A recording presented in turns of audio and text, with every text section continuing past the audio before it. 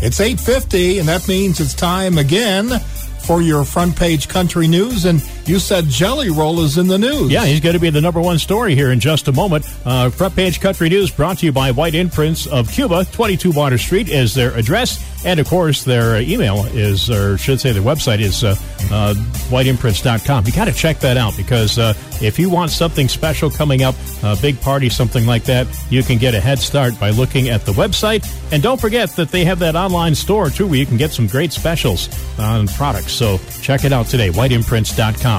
Well, Jelly Roll managed to raise nearly $600,000 for at-risk youth through his partnership with Live Nation on the Back Road Baptism Tour. Wow. The Need a Favor singer wrote on Facebook Wednesday, Live Nation and us also agreed to give $1 a ticket to charity, raised another $590,000 for at-risk youth. Never even dreamed it would be possible. My gratitude is at an all-time high. So congratulations, this tour raising $600,000 for at-risk youth. Good for him. Yeah. All right, Luke Grimes, the actor, is actually going to be a singer. He's releasing his extended play today, and you can check it out on his website as it goes out. It's got 8 songs on it. It's called Pain, Pills, or Pews.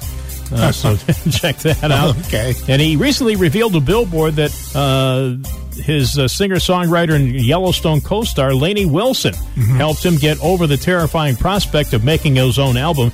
As he said, it was inspiring to watch Lainey step into those acting shoes. And as much as I was afraid that people would naturally be like, what's this guy doing here is singing, I realized that no one on our set was like, what's she doing here? He said, so everyone was like, she's awesome, and we're glad that she wants to do this. So it took some of the fear of singing away. So check it out. Luke Grimes with his extended play out today. Luke Bryan, he had a strong reaction to some critics who panned his concert in Minneapolis recently. The country star first lashed out at Pioneer Press reviewer Ross Aurelia on Twitter on Tuesday because he called his performance a mess. And Bryan tweeted, wow, I've never received one positive review from y'all's publication since I've been to the Twin Cities area in my whole career. And he said the trend continues. The sold-out crowd had a great time. Well, so he said it's been 10 years since his last Twitter war, but he's more than happy to take out his critics. So, apparently, the fans were happy, but the critics weren't. And Gwen Stefani honored with a star on the Hollywood Walk of Fame yesterday. The pop star celebrated the honor alongside her 3 sons and husband Blake Shelton, who gave a touching speech about Stefani's commitment to her children.